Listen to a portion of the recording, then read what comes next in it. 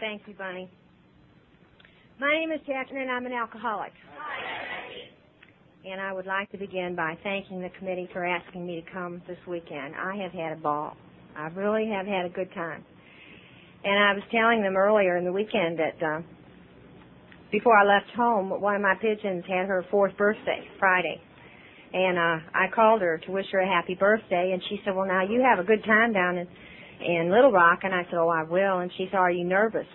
And I said, it's really very strange. When I go to a conference, I'm very nervous, to meet new people and to see new faces. But when I go to anything connected with service, I just feel at home. And, I got off that plane, and Bunny didn't have any big, bow in her hair or anything special to tell me that she was there to waiting for me. But when I got off the plane and I looked at the end of the aisle and she was standing there, and I saw a little red badge right here, and I thought, that's her. And so I'm very grateful that you asked me down, and I really am enjoying every minute of it. But really what you asked me down for was to share my experience, strength, and my hope. And the only way I know how to do that is tell you who I am, where I came from. And I do hope that I don't meander so that I can get into the wonderful things that have happened to me in my sobriety. I am not a native Kentuckian. I was born in St. Louis, Missouri. And I am the youngest of 3 daughters. I have a sister who's 11 years older than me and another sister who is about 5 years older than I am. I had a very happy childhood. I had a very happy teenage years, so I can't blame drinking on any part of my childhood. We had one particular problem in our household, and I was born of the generation that if you had a problem in your family, it stayed within your family and nobody else knew anything about it. And my problem was that my father, who was a plumbing contractor and had his own business, would sometimes go out on Friday night or maybe some night during the week about 4:30 after work, and he would meander in around 4 or 5 o'clock in the morning. And my mother and my father would have these terrible, terrible arguments, and they would say things to each other that were just unreal. And I would lay up in my bed and think, how can 2 people who love each other so much say those terrible things to each other? And there would be silence in my household for maybe a day or 2. And then after that, everything would be hunky-dory. And my father might go another 6 months or another year before he decided to go out and have a good time again. I never understood this, and I really didn't understand it as a child. But when I came into the program of Alcoholics Anonymous, I knew what my father's problem was. When I was a teenager, you all recall a fateful convention that they had in St. Louis that Bill Wilson was at, and they had it in Kiel Auditorium. And at that time, we had a lot of headlines in the newspaper about the program of Alcoholics Anonymous. And my father went to a couple of AA meetings during that time, and he got himself a sponsor. And he went to the meeting as long as his sponsor was there. And his sponsor moved out of town, and my father never went back. But he did stay sober. And for that, I'm eternally grateful to Alcoholics Anonymous coming to St. Louis and Alcoholics Anonymous being at Kiel Auditorium so my dad could hear all about it. But anyway, I'll go on with my story. That was my problem, and it always seemed to resolve itself very well. And that's just the way things were in our family. We didn't talk about it to anybody else. My father was a good provider. My mother loved him very much. I had a happy childhood.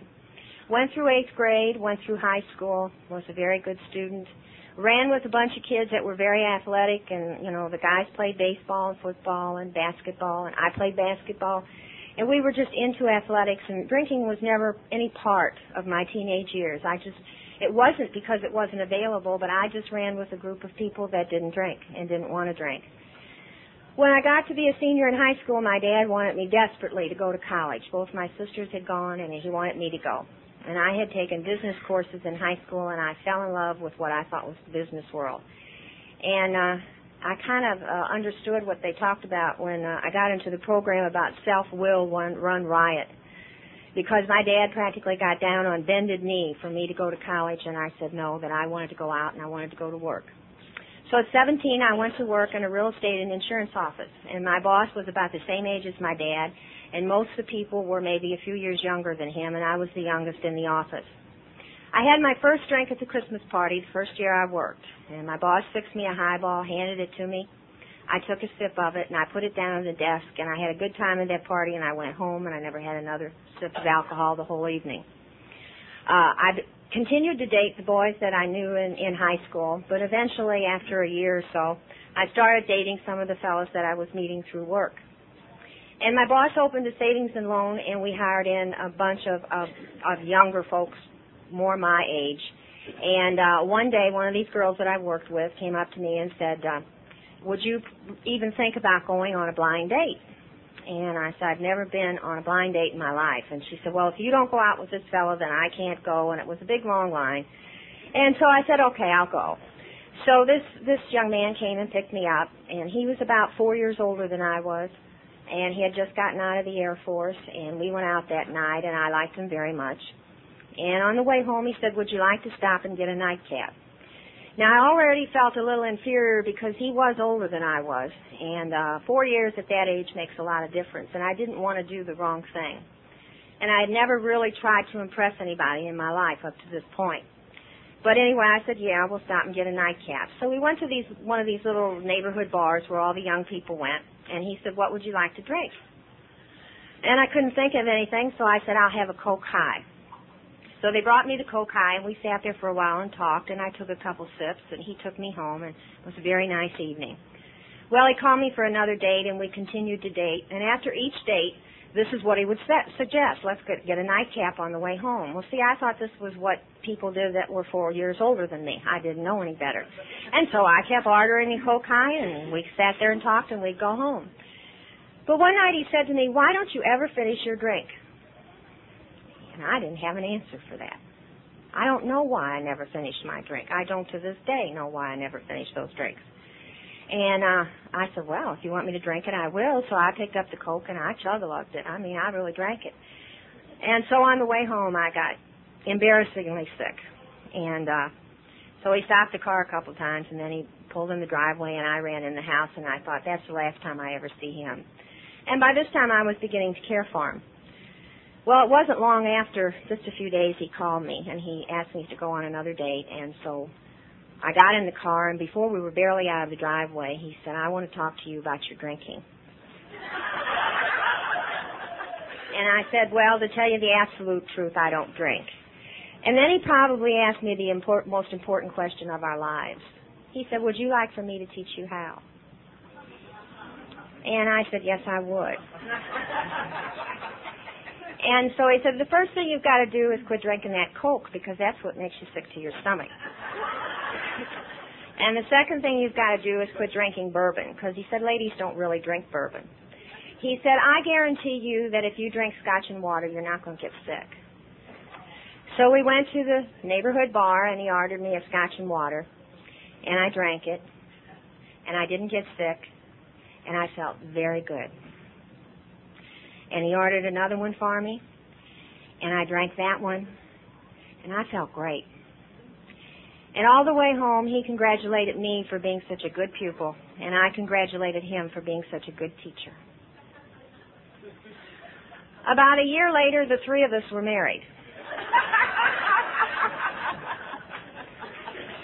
And that was really a very good basis for our marriage. Everything we did involved alcohol. We both worked. We'd come home from work, and he'd open a couple beers, and we'd have a couple beers, and then I'd fix dinner. If we had people in, after you get married, you graduate to beer. There's no more Scotch and water. And so then if we had people in, we would serve alcohol. If we went out, they would serve us. If we went to a picnic, we would have booze. If we went to a movie, we would stop and get a drink on the way home. And I thought that this was a way of life, and I was very pleased with my way of life. I thought it was very nice. And I thought I was an accepted part of his social circle. Everyone that we ran with was older than I was, and I really felt like I belonged. Well, we weren't married very long, just a couple months, and I started getting sick, and I discovered that I was pregnant. And it was a very hard pregnancy, and I was sick a lot, and after about 6.5 or 7 months of the pregnancy, I was taken to the hospital, and we lost our first child, a little girl. And I really didn't know how to handle this. I had nothing really big happen to me in my whole existence up to this point. I had a God. I had a religion. And my religion was more or less based on the fact that if you did the right things happened, and if you did the wrong thing, terrible things happened.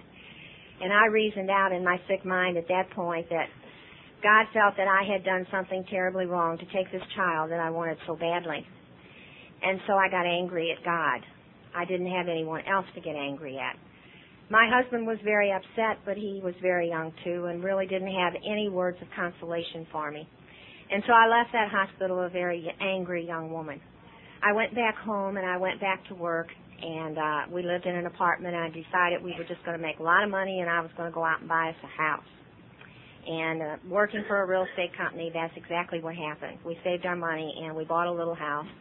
And after we were in this house about a year or two, we had our first child, a little boy.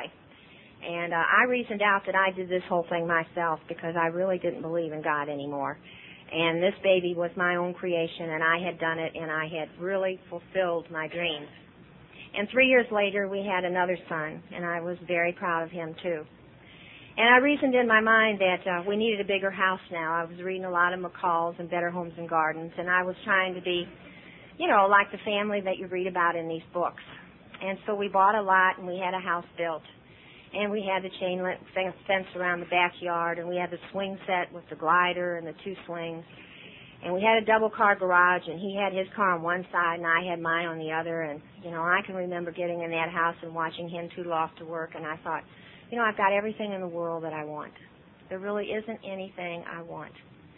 And, you know, I always believed this, that you went to school, you grew up, you got married, and you lived happily ever after.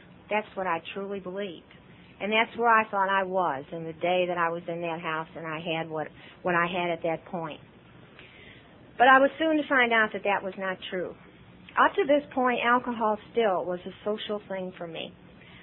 There were times, and I must admit this now, I'm thinking back, there were times when I would have this strange feeling at gut level that something was missing from my life. You know, I would sit in the living room and I'd think, is this all there is? It's a strange feeling, but maybe some of you women know what I'm talking about. It's a very insidious thing, and I'd think, oh, just have a couple drinks and you'll feel better. And you know, I was right. I had a couple drinks and I did feel better. I was relaxed and I was content, and there was nothing else hanging over my head that was going to happen. But after we moved in this house, about 6 months later, my husband came home and he told me that he had been fired. And he had never been fired from a job, and he was scared. And I was scared because he was scared. And so he started answering some ads. And he came home one day and he said, I've accepted a job in Cleveland, Ohio. Well, now, I was born and raised in St. Louis, and so was he, and all my relatives and my friends and my school friends were there. And this man is asking me to pick up and move to Cleveland, Ohio. And I said, you know, I'm not going to Cleveland, Ohio. And so we had a big argument, and finally my dad came over, and he kind of played the mediator, and he kind of reminded me about the marriage vows. And so my husband went on to start his new job, and I sold the house and packed the belongings, and I was very angry. I was very resentful toward him and very scared, very scared. So I moved out of my little cocoon, and we moved to Cleveland, Ohio, and we rented one side of a duplex. And I had to learn to live a different kind of life. My husband traveled 5.5 days out of the week, and I was home all week without working with my 2 sons. And I felt very overburdened because I had the responsibility of these 2 kids. And they did get every childhood disease imaginable that year, and they were constantly sick.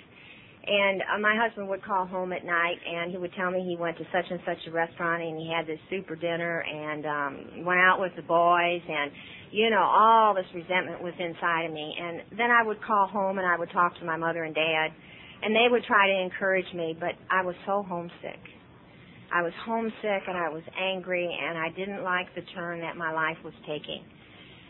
And I found myself putting the kids to bed early at night, and I'd fix myself a drink, and I'd go up in the bedroom and turn on the TV, and I'd watch TV.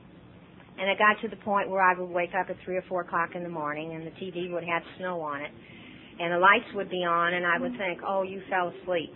Well, I didn't fall asleep. I was passing out, is what I was doing. I went through this for about a year, feeling very sorry for myself, and one day my husband came home and told me that the traveling life wasn't all it was built up to be, and he was tired of it. and so he was taking another job. And it meant that we were moving to Detroit, Michigan. So we moved bag and baggage to Detroit, Michigan, and I was pregnant at the time, and I was going to go back to St. Louis to have my baby. But it wound up that they had to take a baby, and I had my first little girl, and she was born in Dearborn, Michigan, and she was absolutely gorgeous. She had strawberry blonde hair and big blue eyes and was absolutely perfect. And I thought, this is what I've always wanted, And I brought her home, and I was happy for about 3 weeks. And one day it suddenly dawned on me that I didn't know one neighbor, that I really didn't even know where I lived in the city. I had never driven around the city. I mean, I got to Detroit and had the baby, and that was it. I realized that I didn't have a car. I didn't know where the grocery store was. I didn't know where the drugstore was. My husband was doing all this running around. And I was very unhappy with that. And my little baby girl was laying in her crib, and my happiness just kind of floated out the door. And so I started making drinks before dinner, and I would test them to see if they were all right. And then my husband would come home, and we would have maybe 2 or 3 drinks before dinner. And I would tell him how much I hated Detroit, and he would tell me how much he hated his job. And then we would eat dinner, and I would put the kids to bed, and then we would make some more drinks, and we would talk about some more of this hate that we had. And we started arguing with each other about this, that, or the other thing. And I didn't like the way our marriage was going. I didn't like the behavior of the kids. I didn't like where I lived. I didn't like a lot of things in Detroit, Michigan. And I didn't know that it was going to get anything but worse. We only stayed in Detroit a year, and my husband took a job in Chicago. We moved to Chicago, and I put the stuff in the closets, found out about the schools, and I made up my mind that I was just going to stay home and take care of my kids, and the world could just go hang itself. I wanted roots, and I wasn't getting roots. I didn't have any. I felt like a fifth wheel.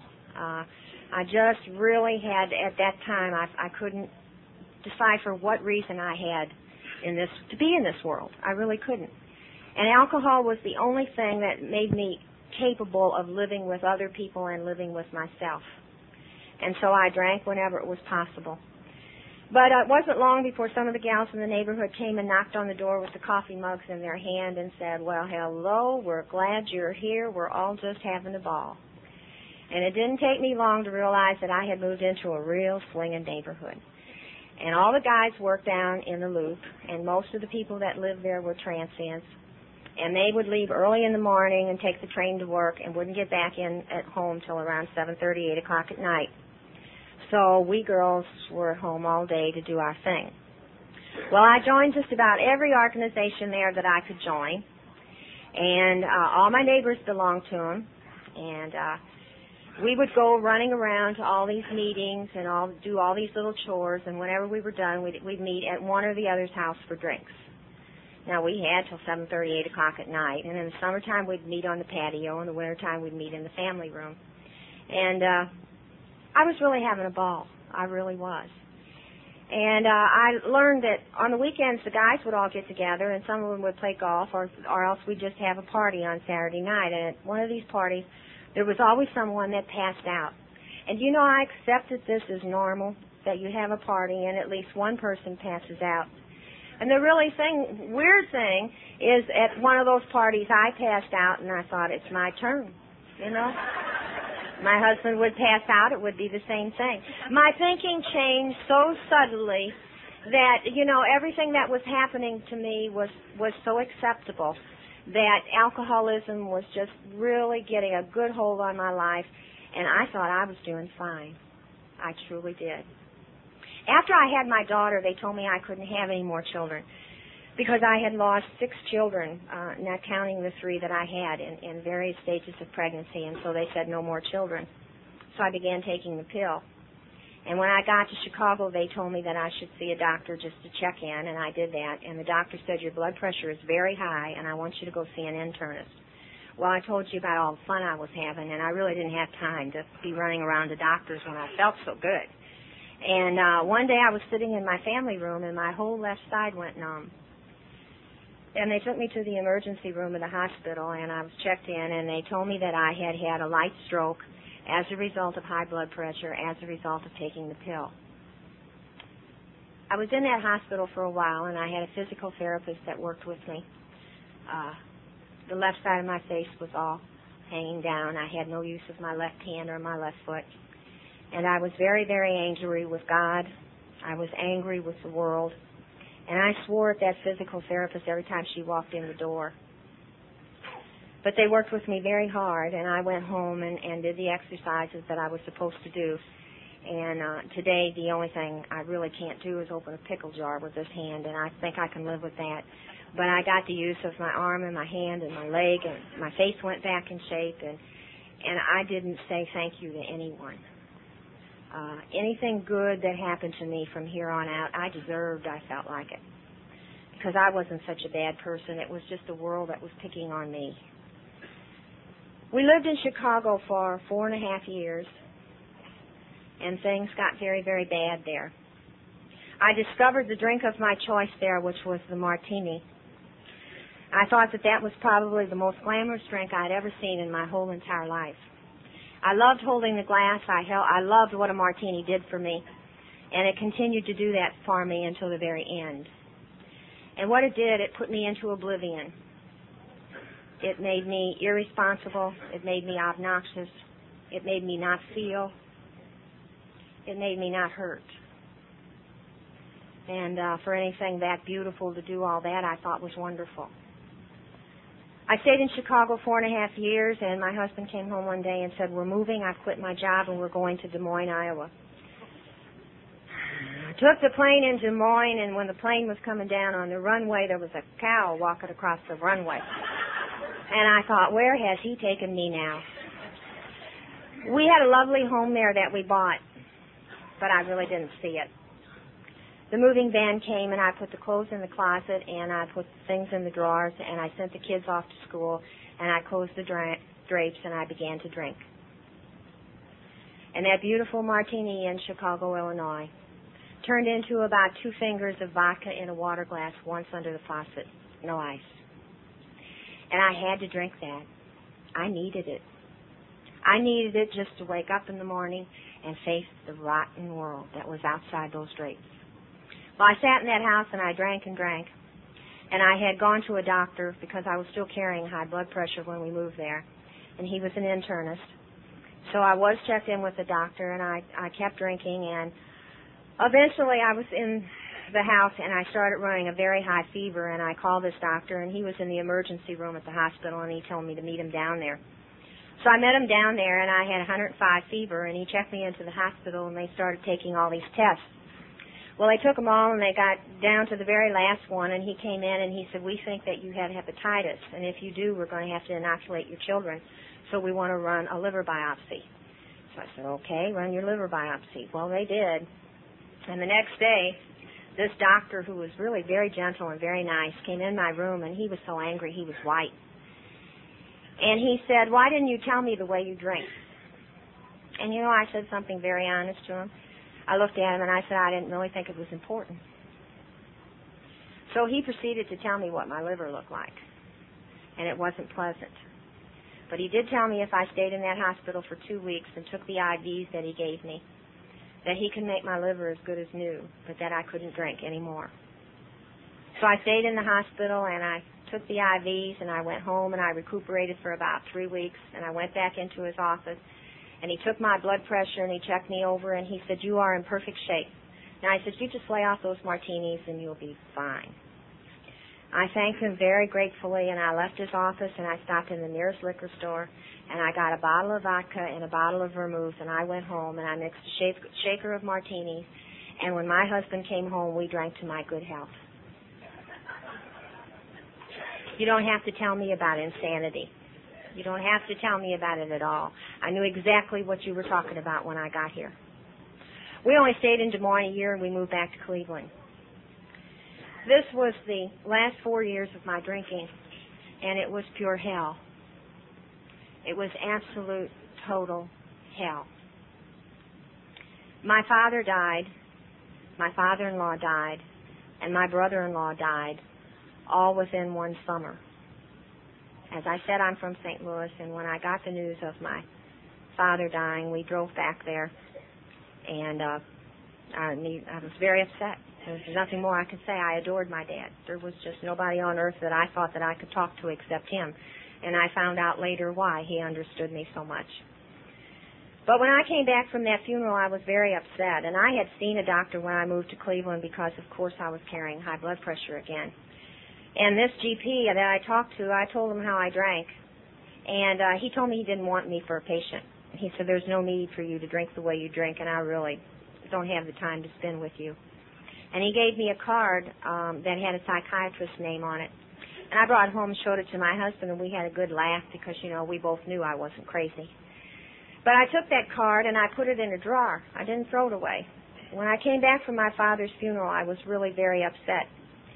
And alcohol wasn't doing for me what it did for me before. My friend, alcohol was not taking away the pain like it used to. It was giving me the oblivion that I wanted, but it was not giving me the result that I could motivate and be numb at the same time. I would drink it and I would be out. I wouldn't get that numb feeling anymore. So I got out the psychiatrist's card and I gave him a call and I told him some cock and bull story about not having a car and having little kids and not being able to get in his office, but this terrible thing happened to me. So I told him about my father's death, and he was very sympathetic, and he said, I want you to get in the office because I really would like to talk to you. But in the meantime, I'm going to send you something out. So the friendly druggist came and he brought me a nice big bottle of Librium. And it said, take 3 times a day or as needed. Well, the first day I took it 3 times a day. But I really did not know that or as needed meant less than 3 times a day. So I had a drink and I had a Librium, and that made me feel a little bit better. Well, we had the other 2 deaths, and the process was I'd get home, I'd call the psychiatrist, I'd tell him I couldn't get in, and he sent me out some Valium. And so I took the Valium and I took the Librium and I took the scotch or the vodka or the beer or whatever I had in the house. And Jackie was walking around the house with her eyes open, but that's just about all that was working. I mean, I just walked around like a zombie. And I can't describe to you what those months were like. I can tell you what happened to me right before I was put in the hospital for the first time. My days would go pretty much like this. My husband would get up in the morning, and he would come out into the kitchen, and he would have a white shirt on and a tie and a suit. And I would look at him, and I would hate him. I would just hate him. And he would go in, and he would make himself some coffee or fix his breakfast, and then he would leave for work. And sometimes he said goodbye, and sometimes he didn't. And then my older son would get up, and he would go in the kitchen, and he would fix breakfast for himself and the 2 little ones. And they would sit down at the table with me, and no one would say a word. And they would eat their breakfast, and then the 2 little ones would go back in their room, and they would get ready for school. And my oldest son would take the dishes, and he would rinse them, and we'd put them in the dishwasher. And when he was done with that, my daughter would come out, and she would have her shoes, and she would have a hairbrush, and she would sit in a chair. And my oldest son would tie her shoes, and he would comb her hair. And I would sit there and I would watch that like I was really not in the room or in the world. And I would see my only daughter sitting there with my son trying to make an effort to comb her hair. And I would think, the daughter that I wanted all my life, and I can't even comb her hair.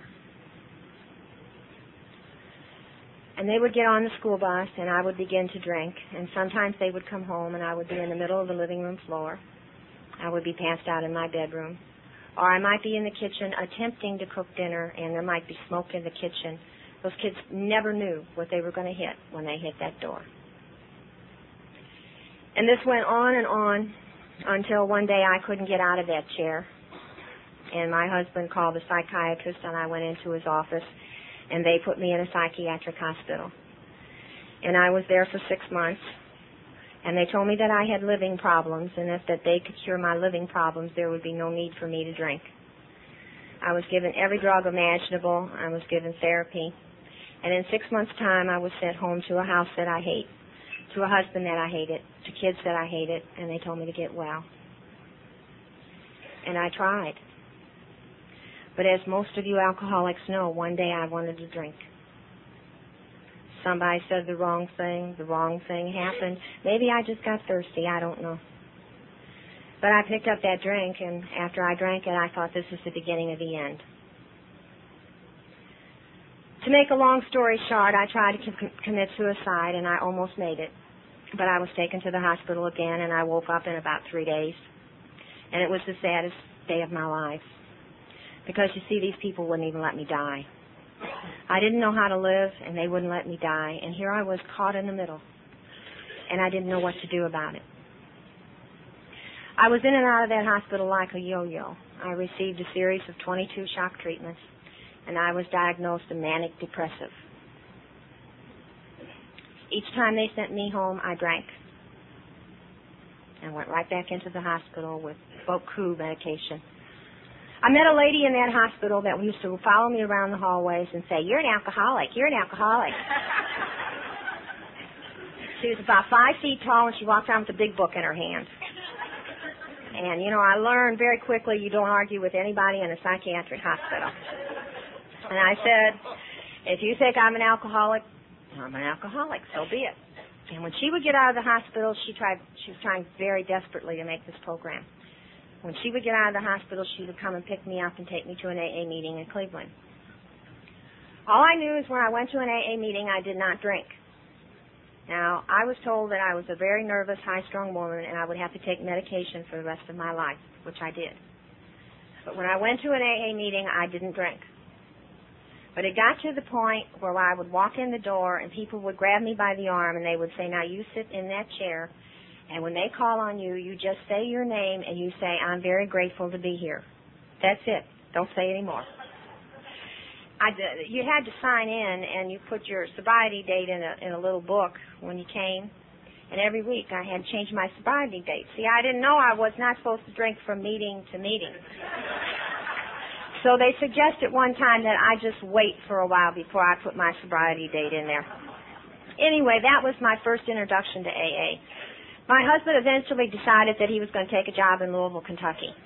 And I was a mess. And my mother had to come and move us from Cleveland because I was absolutely incapable of making the move. So she came and she watched the kids and she helped the movers get the stuff in the van, and she went with us to Louisville. She also unpacked the stuff, put it in the closet, so you know what kind of condition I was in. I was a thing. I was an it. Everybody worked around me. They put me places. You know, I just was nothing. And my mother stayed. We moved there around the end of October, and my mother stayed until Thanksgiving, the day after Thanksgiving. And I'm sure that was so that my kids would have Thanksgiving dinner. But when we put her on that plane, you know, I had the feeling that I was never going to see her again. And what really scared me is I didn't care. I really didn't care. I couldn't stand to look at her. It hurt me to look at her. And so we put her on that plane, and from the day after Thanksgiving until December the 18th of that year, I'm sure I went to the store, and I'm sure that I got in the car and drove. I'm sure that I made beds. I'm sure that I did a lot of things, but I don't remember any of them. December the 18th, I walked on the stairs of my home, and the newspaper was open on the kitchen table, and there was a column that was outlined in black, and at the top of that column was the word help. And underneath the word help was the number of Alcoholics Anonymous. And I walked directly to the telephone, and I dialed the number, and I said, "I need help." And Bill Wallace, an old-timer in our area, had that answering service. And he talked to me for a while, and he told me a joke, and I laughed. And he said, "You know, you can't be that bad because you can still laugh." He said he was going to send somebody out to talk to me, and I hung up the phone, and I completely forgot what I did. I took my pills because, you see, I'm a very nervous, high-strung person, and I have to take those for the rest of my life. And but I did not drink that day. And a little later, there was a knock at the door, and I opened the door, and there was this lovely lady standing there. I mean, really classy. And she said, "My name is Helen, and I'm from Alcoholics Anonymous, and I would like to come in and talk to you." Well, I'm a mess. My house is a mess, and this lady comes in, and I know she said a lot of good things, and I don't remember a thing she said. But the one thing she did do, about 20 minutes, half hour after she was there, she stood up and she said, "You know, I really would like to apologize, but this is 1 week before Christmas. She said, I'm having some people over to my house for dinner this evening for the holidays. And she said, I've got a few things that I have to do, some last-minute things. But she said, if you don't mind, I'll have somebody call you, and they'll take you to a meeting. And she left.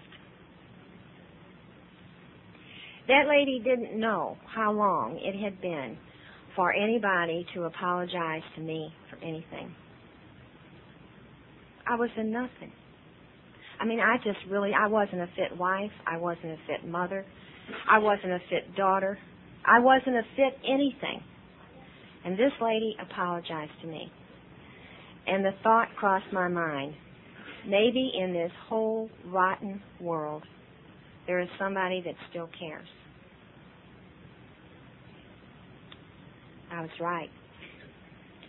Because I went to AA, my first AA meeting in Louisville, Kentucky, and I don't remember what was said, and I don't remember who was at that meeting. But I sat in the chair, and I felt something that I could not explain. I hadn't felt anything in so long that I wasn't really in touch with any of my feelings, but there was something in that room, and I couldn't figure out what it was. And the people would grab me, and they would try to hug me, and I would push them away and step back. And I told the lady that went with me, I said, all these people want to shake hands with me, and I don't want them to touch me. And she said, well, if you put your hands behind your back, she said, nobody will shake hands with you. And so that's what I did for 6 months. You see, I couldn't stand for people to touch me. Couldn't stand it. And don't even look like you're coming over to kiss me, because that's it. That's it. And I went to these meetings, and what I did learn in that first year, and I'm a very slow learner, is I learned about love. You see, I thought I knew what it was, but I hadn't even scratched the iceberg. Love is calling you up in the morning and saying, are you going to a meeting? I'll stop by and give you a ride. Love is saying, we're going to go out and we're going to have lunch. You want to ride along?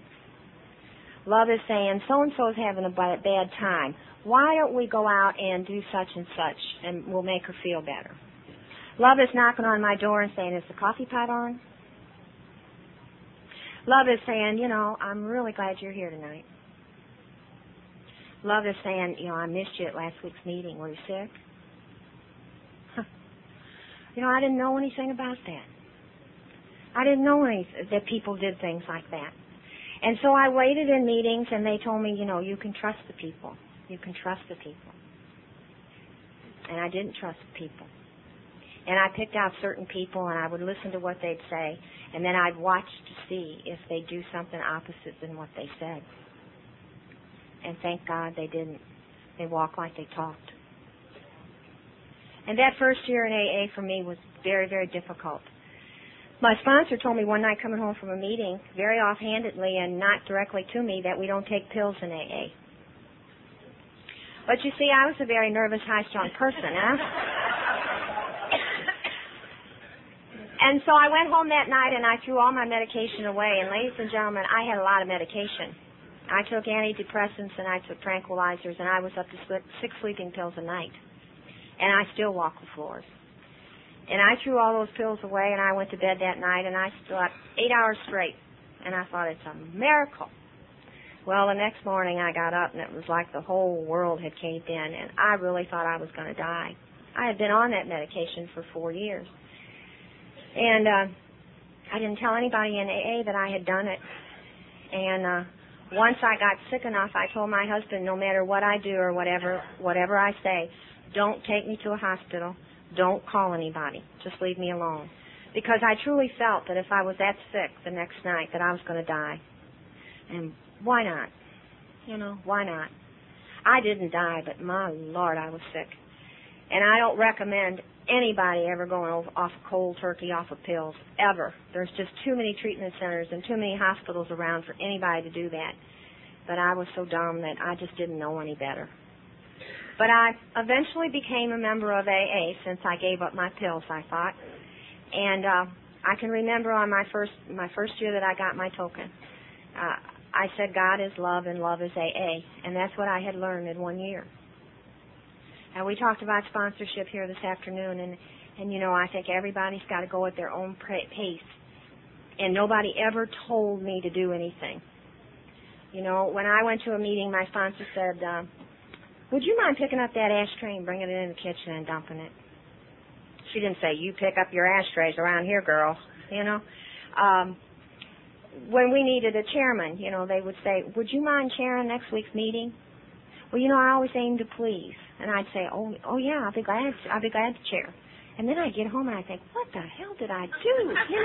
And they would always ask me so nicely and so sweetly that I wanted to please and I wanted to do the right thing, and there I was.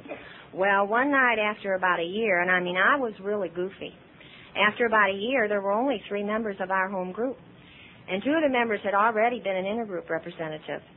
And they said, would you mind going down to intergroup and sitting in on the meeting and seeing what's going on and come back and tell us?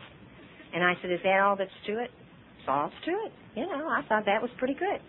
So I went down to intergroup, and all these people were arguing, and they were saying, and I went back and I said, I don't know about you all, but our meetings, we never argue like that, and they're fighting over some kind of pamphlet that somebody wrote, and they said, well, go back next month and see what they say. That's how they got me to go to intergroup to find out the rest of the story, see? So I'd come back and I'd say, you never would guess what happened at intergroup this time. And that's what got me going on service work. The ashtrays were the first. The coffee was the second. I had never made coffee in a big urn, and they said, you go make a pot of coffee, and I didn't know the first thing about it. I started making coffee, and I went to my first intergroups meeting. I went there for 2 years, and mainly because we didn't have any other members of our group to go down. And I found out that I liked it. And I grew a little bit in my program by going to those meetings because I met people from the south side of town. See, I live on the east side of town. I didn't even know there was a south side of town. And all of a sudden they were saying, we don't like you. And I'd say, why not? And they said, because you come from the East End. And I'd say, well, what's wrong with the East End? Well, then they'd proceed to tell me, well, you got big houses down there and you got this and that. And I'd say, I get just as drunk as you do, And so I made some really good friends. And so suddenly the South and the East were no more, and we were all intergroup people. And I've got friends in that intergroup and that I met there that are still friends now. And they still live on the South side, and I still live on the East side. And I learned that geography didn't mean a thing. That I was just like everybody else for the first time in my whole entire life. This is the end of Side 1. Please turn your cassette at this time and continue playing. Thank you. Side 2 will continue in just a moment. There isn't one AA meeting I can walk into that I'm different. Not one. And I love that feeling, and I've got my roots, and I've got my home, and I've got things that I never dreamt possible. But I've got to go on with this. I thought my husband went to Al-Anon the same night that I went to AA. And here we are, we live happily ever after. And then I hate him every morning. And so I thought, when he goes to Al-Anon and I go to AA, we're going to be happily ever after. Well, I didn't really catch on to AA all that quick. And he didn't catch on to Al-Anon all that quick. And he would come home many times saying, they want me to change, but I don't know what they want me to change. And, I couldn't help him because I didn't know what he was talking about. And I'd say, well, I have to change in AA. He said, yeah, but you got a problem with alcohol. You don't drink. And I'd say, yeah, you're right. But you see, I felt he had a problem with alcohol. But I found out that I did not have the right to call him an alcoholic. And so he'd go to Al-Anon and they'd say, you got to change. And that made him very nervous. Well, anyway, we went through this back and forth for about 5 years. And everybody kept telling me in the group, you work these steps and you go to your meetings. And I was into service work, and by this time I was a general service representative. And I was meeting people from the south end of the state now. Okay, I'm from the middle of the state. You come from Louisville? Oh, that big town. And I say, well, where do you come from? Well, I'm from Paducah. You people in the big city. I said, what do you mean us people in a big city? I get as drunk as you do. There we go. It works every time. If you ever find anybody that's prejudiced, you say, I get as drunk as you do. And that ends it. But anyway, I started meeting some of the people out in the state, and they were just super. They were just super people. And so I got involved in that, and really my service work is what kept me level. I heard somebody say it here today. Sometimes just going to a meeting every week won't do it. Sometimes you need that extra push. I needed those extra people to make me prove to them that I was as good as them. I needed those extra people to be able to raise my hand and say, I'm in favor of this, and tell them why. I needed those extra people to come and say, come down to our hometown and see how our AA is. I needed the reassurance that I belonged in that group and that I could grow, and make a life for myself. Well, my husband was still going to one Al-Anon meeting a week and was very resentful of that. And I began going to meetings and coming out and feeling very fake. You know, I would sit there and say, well, now you've got to turn these things over. And if you do the right things happen. And then I would go home and my husband would say something to me and we'd get in this big fight and I'd think, you know, you're a fake. You're saying one thing and you're doing another. And the tension was really building. One night I went home from a meeting and he said the wrong thing to me. We had an argument and he said, I think you really need to see a psychiatrist. And I tell you, I had seen enough as a psychiatrist and I also had enough gumption and courage to know that I was an alcoholic and my real living problem was alcoholism, and that if I didn't drink, that I could be a good member of my society. And so I told him I wanted a divorce, and ladies and gentlemen, that did not come easy to me. I asked him to leave the house, and my son was in his freshman year of college, and he was going to down in Owensboro, Kentucky. And so I thought I would drive down and pick up my son from college, and I would tell him that myself and his father were getting a divorce and break it to him easily on the way home. Well, I took my sponsor down to Owensboro with me, and we pulled up in front of his dorm, and he came running out with this little girl's hand, and he said, guess what, Mom, I'm quitting college, and we're going to live together.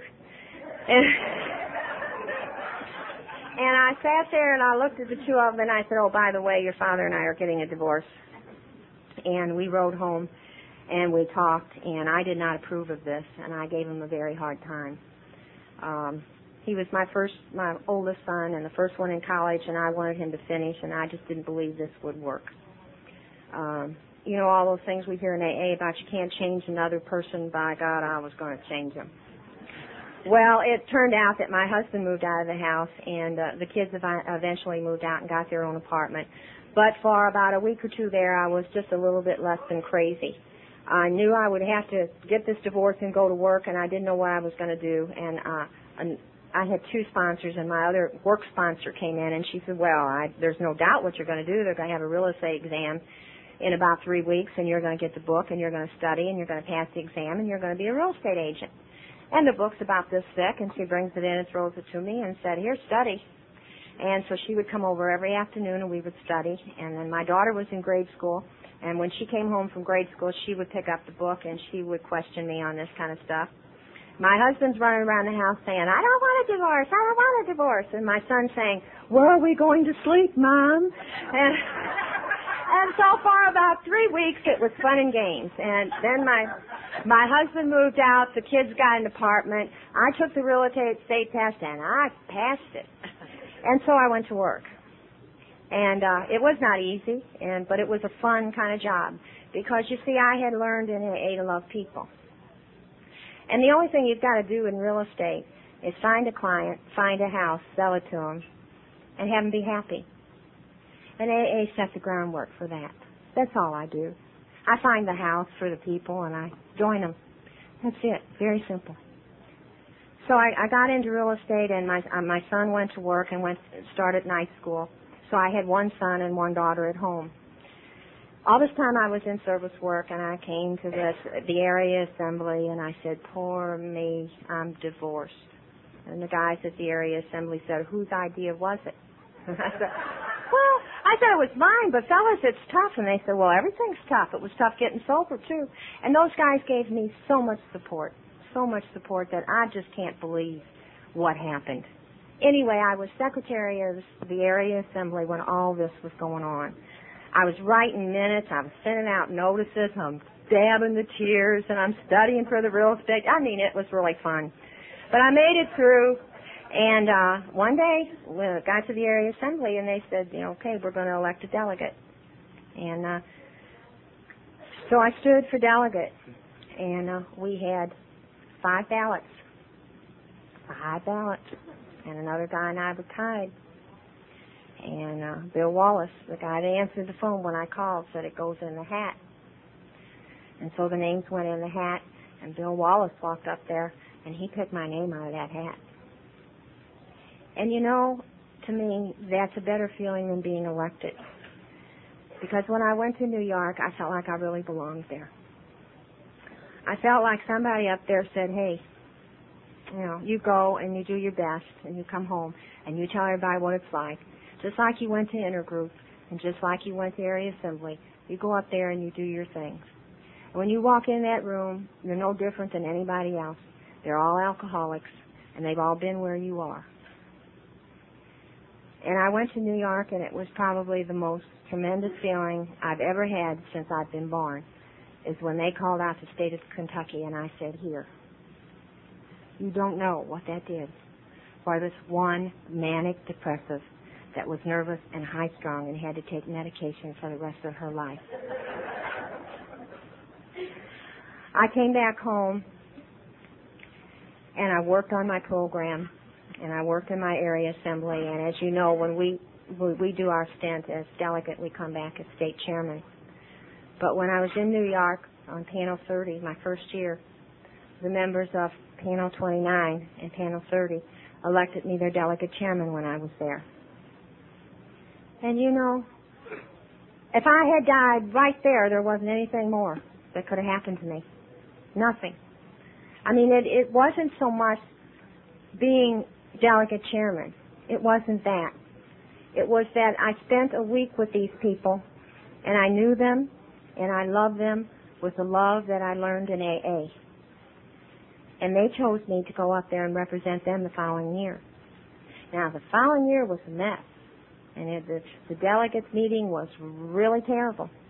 And a man jumped up from the floor of the delegates meeting and said, who voted you in there? And I said, the Panel 29 and the Panel 30 delegates. And he was on Panel 31. And he was very angry at me. And we adjourned the meeting. And as fast as he could run from his seat up to the podium, he threw his arms around me and he said, honey, I never meant to say that. I don't know what happened to me. Will you please forgive me? And before I left that week, he apologized to me at least a dozen times. And a few years before, I would have been crushed, been absolutely crushed if someone had said that to me. So you got to have thick skin, and you got to know there's a lot of emotion. And when I showed up here, I had no emotion at all. And now I can cry, and now I can laugh, and now I can be sad, and now I can be angry. And it's okay. It's okay.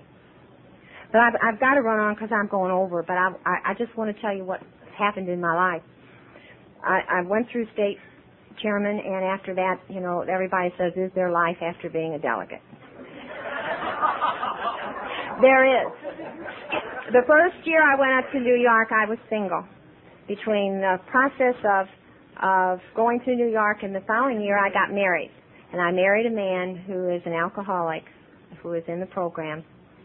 And both of us brought into that marriage something that neither one of us had in our first marriage, and that was the love of AA.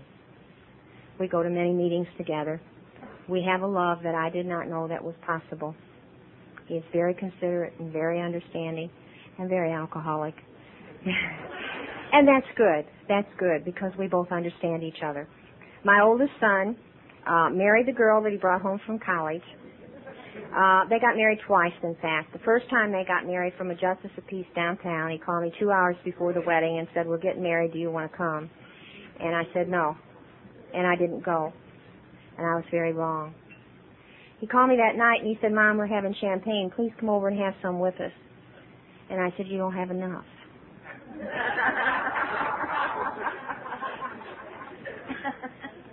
Then they decided that they hadn't married in the church. So about 3 years later, they got married in the church. And they said, Mom, come to the wedding. So I had to get all dressed up and go to this wedding that I really didn't want to go to and sit in the front of you and watch them get married again. That's the second time. So then my son developed a problem with drugs. And that's the boy I said that called me and said, Mom, I need help. I'm not an alcoholic, but I need help. And I had a friend who was in NA, and he called him and he sponsored him into the NA program. His wife had left him. They had gotten divorced. He got himself straightened out. He moved down to Florida, got himself a new job, and guess what? They got married again. She went back down. He called me up one night. He said, Mom, we just got married. I said, oh, good, son. I'm glad. And they're very happy. So I always figure if they love each other enough to get married 3 times, it must be true love. My middle son is 23 now, and he was the boy that helped me hide my bottles. He was the boy that wouldn't tattletale on me. And after George and I got married, he was just turning 21 or about 20. And he was an absolute snot. And he really did. He resented George, and he decided he wasn't going to work. And I treated him like he was about 10 years old. And George came to me one day and said, look, this is a man living in this house, and you've got to treat him like a man. And he said, I really think he needs to be out on his own. And I said, not my baby. And he said, oh, yeah. So we talked to him. And we got him to find himself an apartment. And he moved out of the house on my birthday, and he was very angry. He walked out with his suitcases and slammed the door and didn't even say goodbye. And I sat at the kitchen table crying real tears, saying, I'll never see him again. Well, about 2 days later, he called me and he said, would you go over to Sears with me and help me pick out some drapes? And then I knew things were going to be going up. And about 6 months later, he came back to the house, and George and I were there. And he thanked George, and he told him that that's probably the best thing that anybody had ever done to him, that he felt more independent and more responsible and more of a man than he ever had in his life.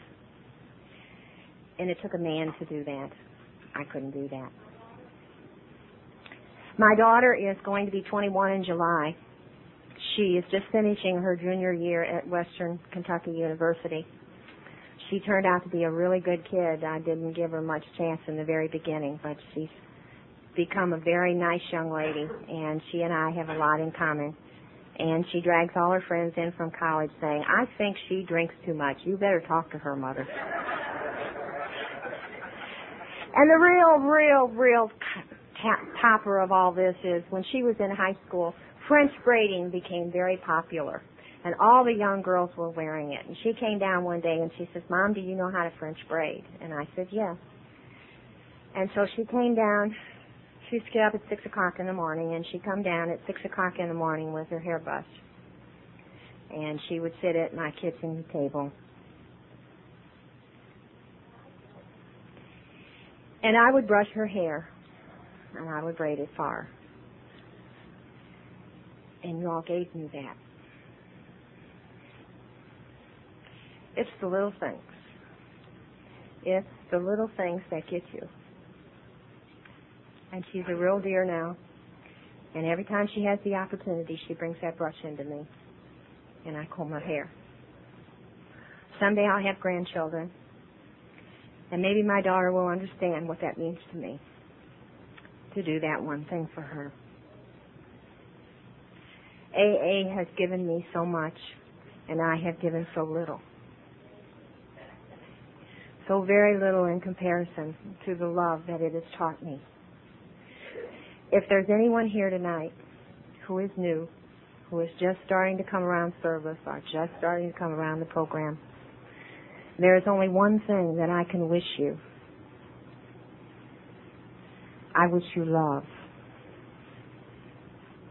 My name is Jackie, and I'm an alcoholic. Thank you.